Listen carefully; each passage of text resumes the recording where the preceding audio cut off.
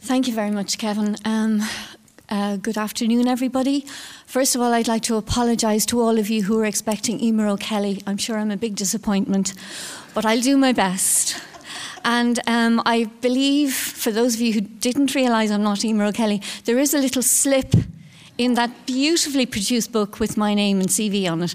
And I think the last time I was on a little slip in an Abbey programme was during the World Cup in 1990, when I went on for Bríd na Ngeachtain in the Shaughraun, Gary Hines' Shaughraun, because sadly her dad passed away. So I'm a slip again. So anyway, I didn't have a huge amount to prepare for this, but this is what I've come up with. First of all, over the past years, when I was working, say, as artistic director of Calypso, there were works which, as Kevin said, would have been about looking at how the past bleeds into the present. And one of those which I remember very, very warmly was Donal O'Kelly's Operation Easter, which we put on in Kilmainham Jail. And what was kind of, I suppose, different about that was that we tried to start it in present-day Ireland. That was 1996, so it was the 90th anniversary of the Easter Rising. And if we decided to start it quite deliberately in Moore Street, because that is, of course, where the leaders actually, what's the word? Surrendered, that's the word. And anyway, but in 1996, of course, Moore Street was such a different street, and it was, full of people from new communities, and we reflected that in our cast as well, because we had a Nigerian and a Kosovar actor in our production, both of whom were living in Dublin at the time and are still living in Dublin. So that was Operation Easter. That was very exciting for me, trying to look at 1916 through the lens of 1996 and of a changed country. Another production that I was involved in for Storytellers Theatre Company was called When the Wall Came Down, because I'm not just interested in Irish history, I'm interested in European, in world history. So I worked there with a writer called Renata Ahrens-Kramer, who lives most of the year in Ireland, and she wanted to write a story about what happened in Berlin after the wall came down, and it was a story about forced adoptions in Germany, in East Germany, and what happened when the wall came down, when people suddenly discovered that actually my parents aren't my parents. And it was about a woman who'd been deported to the West Germany, coming back to try and find her child, and informing this child for the first time at the age of 18 that actually your mother is not your mother. So it was an incredibly emotional journey, the whole thing, but also we used footage from after the war, because Renata's mother had herself been in Berlin after the war, and we used actual footage of the rebuilding of Berlin, very often by the women. So it was kind of fascinating, that whole thing, and we brought the show to Berlin, which was amazing, and the show was translated, which is kind of odd, but it was translated from English into German as a result of our visit. So that was kind of exciting. The third play I would remember by a playwright I just have such huge respect for was Master Harold and the Boys, which of course is set during apartheid, and it's a coming-of-age piece about a young boy called Hallie who has two role models, his white, bigoted South African father and a black servant that works in their coffee shop called Sam, who is who is actually his mentor. Again, that was a real learning experience for all of us. I found out so much about South Africa. I went to South Africa in the course of the research for it, and I found it an extraordinary experience. And there's an amazing speech in it, because I'm sure an awful lot of you know the play, but just in case you don't, one of the big metaphors in the play is ballroom dancing, and you have these two black South African men ballroom dancing with each other, and Sam gives this wonderful speech about the world, that the problem with the world is if only they could learn how to ballroom dance, you could move around together, Russia and America could move around together without bumping into each other. So it's just fantastic. If you don't know it, I would advise you to read it, or just whatever. Anyway, what I really want to talk to you about today is the companies I've mentioned. Calypso no longer exists. Storytellers no longer exist. Like a lot of the small companies, they're now gone. So what does an artist do in this day and age if you have an idea, if there's something you want to interrogate from the past that has a big impact on our present and on our future? What do you do? Well, I can only speak for myself, and I can tell you what I did. You've heard from two artists here about how they went about it. There is a project that's burning me up and has been for over a year now, probably longer, and that is to do with World War I. And it is to find a place in our history for those Irish men and Irish women who took part in that World War, and to do that as an artist. I've been reading, I suppose, like everybody else, I cried my way through Pat Barker's Regeneration trilogy.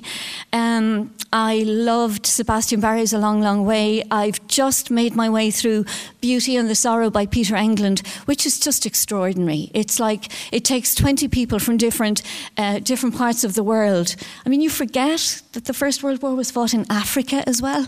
You know what I mean? It's extraordinary. And all these people who kept memoirs from different countries, from completely different backgrounds, and it just goes through the war, week by week, year by year, and you get an insight into these people. So I also read Pat McGinley, the wonderful Pat McGinley, whose writing is extraordinary, from Glentees in County Donegal. And I discovered a man called Edward Rowe. If anybody's interested in the First World War, he's written a book called Diary of an Old Contemptible. He was a man from Westmeath who joined the British Army in 1905, went off to India and South Africa, came back, tried to settle down, couldn't kind of hack it with people talking about seed potatoes and chickens and the price of Hereford cows, and decided to re-enlist in 1914, went right through the war, all the way from Mons to Baghdad. And he writes so brilliantly. And this is a young man who would never gone beyond primary school, of course. But it's extraordinary, and it's kept in Preston Museum, Military Museum. I had to go there to see the original.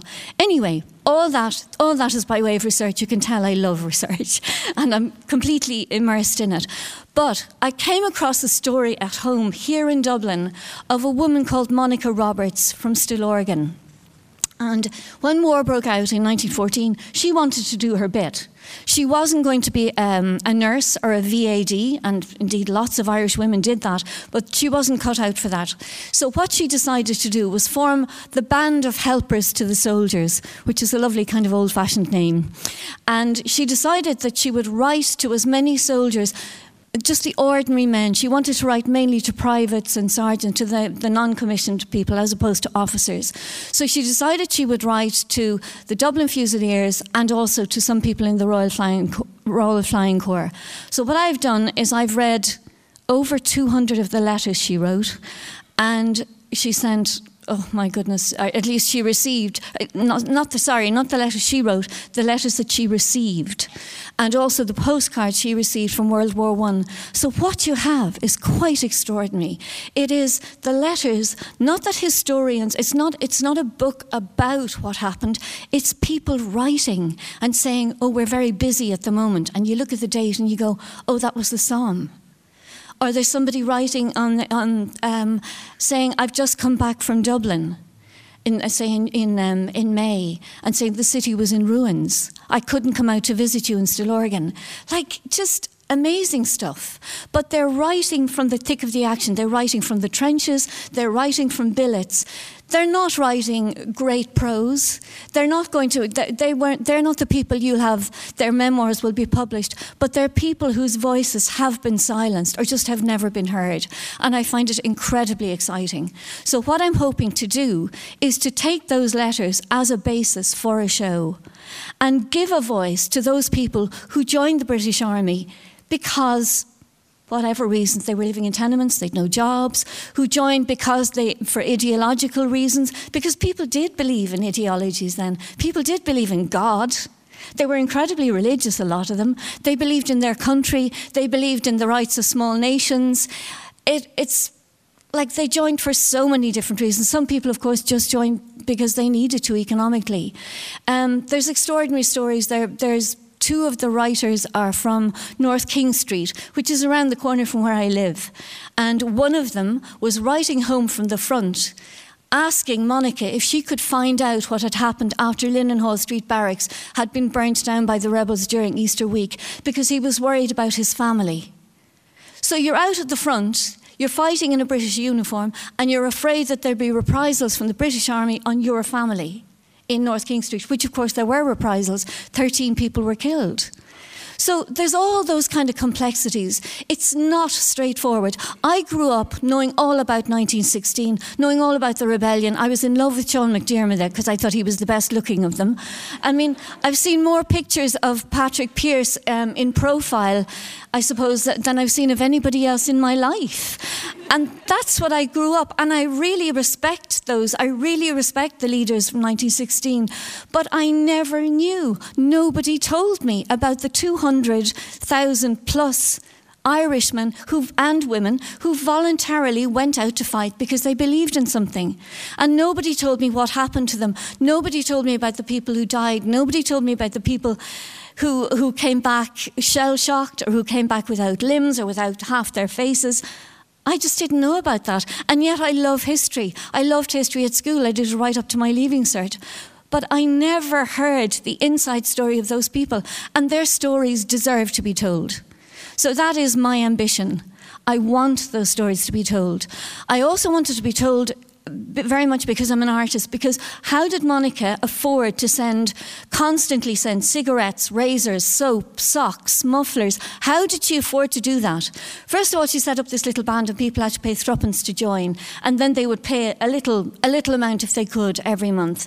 Or else they would send her things that could be sent out. She would tell them what to send out. But the second thing she did was they put on concerts.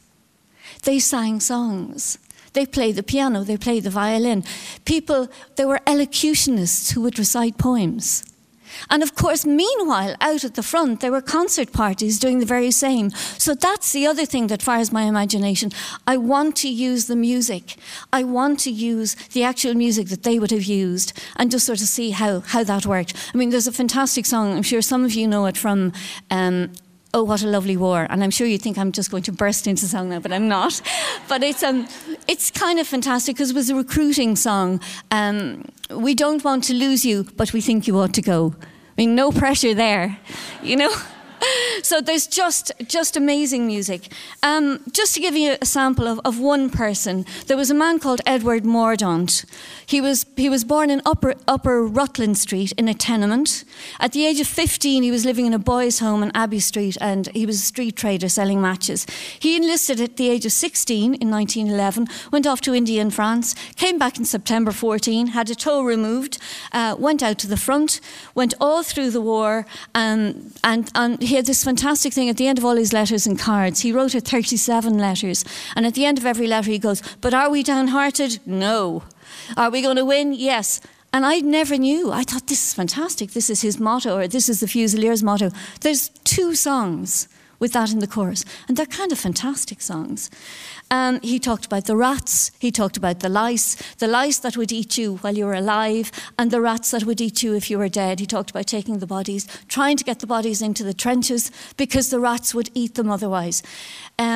He's just extraordinary. He wrote and asked her for gloves because he was going on a bomb throwing course, and that would be very handy. And you can see it in the Irish Times. Monica's there and she's asking people for old gloves if they'd send them to her. They played snakes and ladders. They played cards. He writes and he asks her for house. Do you know what house is? Bingo. To send out bingo cards. Like, it's just such an insight to their ordinary lives and deaths in the trenches. And of course, you're reading somebody's letters and then suddenly they disappear, and you look up the records and you find out died on the 1st of July, 1916. So what happened? The first day of the Somme. You know, so you kind of, because they're not allowed to say where they are, so you get somewhere in France is written at the top of the letter.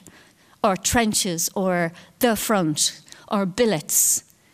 But these letters, they're just something we deserve access to. It's part of our history, and I have every intention of finding a way to do that. Thank you.